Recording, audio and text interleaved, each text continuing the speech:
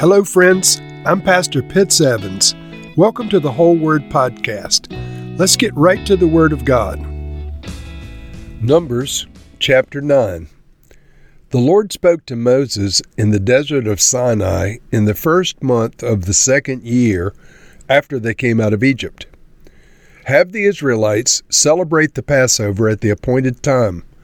Celebrate it at the appointed time at twilight on the 14th day of this month, in accordance with all of its rules and regulations. So Moses told the Israelites to celebrate the Passover, and they did so in the desert of Sinai at twilight on the 14th day of the first month. The Israelites did everything just as the Lord commanded Moses.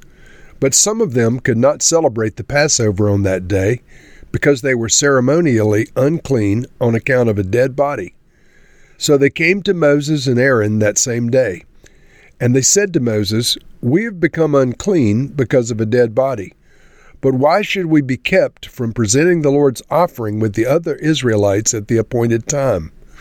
Moses answered them, "Wait until I find out what the Lord commands concerning you." Then the Lord said to Moses, "Tell the Israelites, when any of you or your descendants are unclean because of a dead body, or are away on a journey, they are still to celebrate the Lord's Passover, but they are to do it on the 14th day of the second month at twilight. They are to eat the lamb together with unleavened bread and bitter herbs.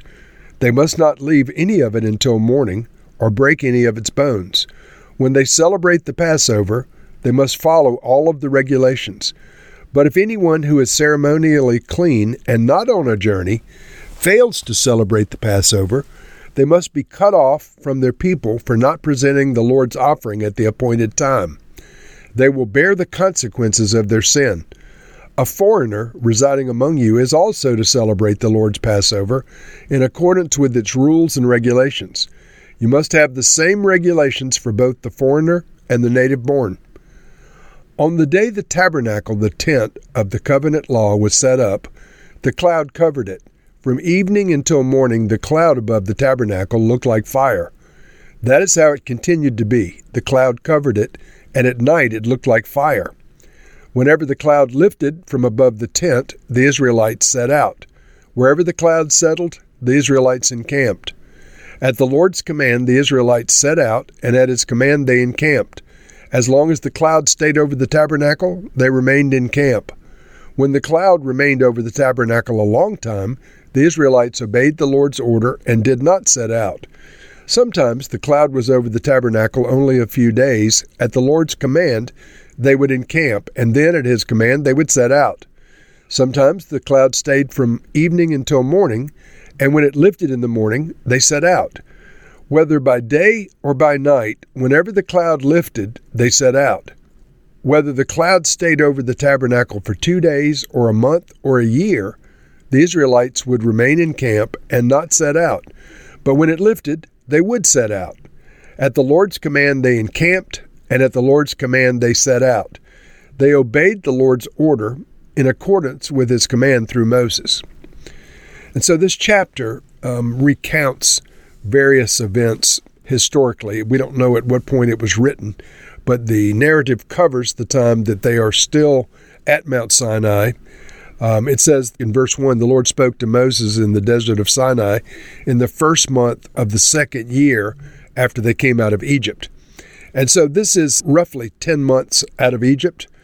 A lot has taken place in terms of what's been written, but they have been camped all of this time at Sinai, and very soon, in fact, in the next chapter, they're going to set out and begin their journey toward the Promised Land. But here in verse 2, the Lord said, "Have the Israelites celebrate the Passover at the appointed time." So this was to be the second Passover. Of course, the first Passover with the original was in Egypt, and the rules for the Passover were laid down earlier in Exodus chapter 12 and following. But here we have the second Passover. So the Lord said, "Celebrate it at the appointed time at twilight on the 14th day of this month, in accordance with all of its rules and regulations. And so the Israelites were told to celebrate the Passover. They did. The Israelites did everything just like the Lord had commanded Moses. Now, this second Passover, of course, was not as significant as the first, but the keeping of Passover is very significant, and the Jewish people have been faithful to keep Passover to this very day. And so it's the central liturgy and celebration of Judaism, if you will, is the Passover celebration, and it has tremendous significance for Christians as well. You can go back and listen to my two messages on Exodus 12 concerning the Passover and some of its significance for Christians, if you would like. In verse 6, we read that some of the people couldn't celebrate Passover on the day they were told to because they were ceremonially unclean. So they came to Moses and they said, we're being kept from presenting the Lord's offering and celebrating the Passover with the other Israelites. What should we do? And Moses said, let me go talk to the Lord about this and see what he says. And so the judgment was that the people that had been ceremonially unclean on the 14th day of the first month could celebrate it on the 14th day of the second month if they were by that time eligible to partake. And so it's an interesting workaround that the Lord provided through Moses for those who were disqualified temporarily, because it's so central and so important. The Lord didn't want anyone left out. And so there was a do-over, 30 days or a month after the first one. And on the 14th day of the second month, you could celebrate the Passover if you were unable to do so previously. But if you did not celebrate the Passover for some reason and you were eligible, you were to be cut off from your people. A shift of gears referring to the tabernacle being set up. The tabernacle was set up, we read in Exodus chapter 40 for the first time. And so this picks up in Numbers chapter 9 in verse 15 from the same narrative that occurred in Exodus 40, but with some more details. So verse 15, on the day the tabernacle, the tent of the covenant law, was set up, the cloud covered it. From evening until morning, the cloud above the tabernacle looked like fire. That is how it continued to be. The cloud covered it, and at night it looked like fire. Whenever the cloud lifted from above the tent, the Israelites set out. Whenever the cloud settled, the Israelites encamped. And so all of this time, of course, they've been at Sinai, and the cloud has stayed over the tent of meeting since it was erected in Exodus 40. But this is a recap that was added at some point later, telling how the procedure went. And so continuing in verse 18, at the Lord's command, the Israelites set out, and at his command they encamped. As long as the cloud stayed over the tabernacle, they remained in camp. When the cloud remained over the tabernacle a long time, the Israelites obeyed the Lord's order and did not set out. Sometimes the cloud was over the tabernacle only a few days. And so at the Lord's command they encamped, and then at his command they would set out. And sometimes the cloud stayed only from evening till morning, and when it lifted, they set out. So whenever the cloud moved, the people moved. This is symbolic for you and I, friends, about the will of the Lord, the word of the Lord to us, the direction of the Lord. I've heard it said from believers that they're leaving a job or leaving a city and going to another job or city because the Lord's cloud had moved from city A to city B. We use this expression. But the original cloud over the tent of meeting was the cloud of the Lord's presence for the Jews and for the Israelites in the time of the wilderness wandering and so forth.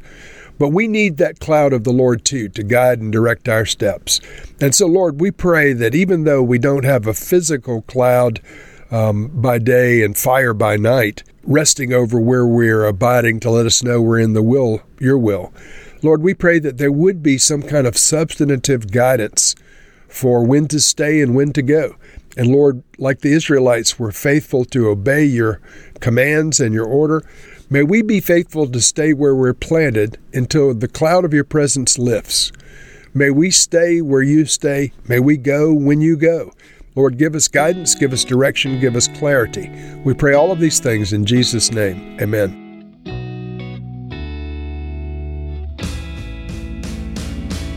Thank you for listening to this episode of The Whole Word.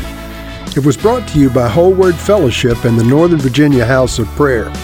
If you were encouraged, please share our podcast with your friends. We'd also appreciate it if you'd hit subscribe in your favorite podcast app and take a few moments to write a review. If you'd like more information on our church and our ministry, you can go to wholeword.net or wholewordpodcast.com for more information. Thank you again, and may the Lord Jesus bless you today and always.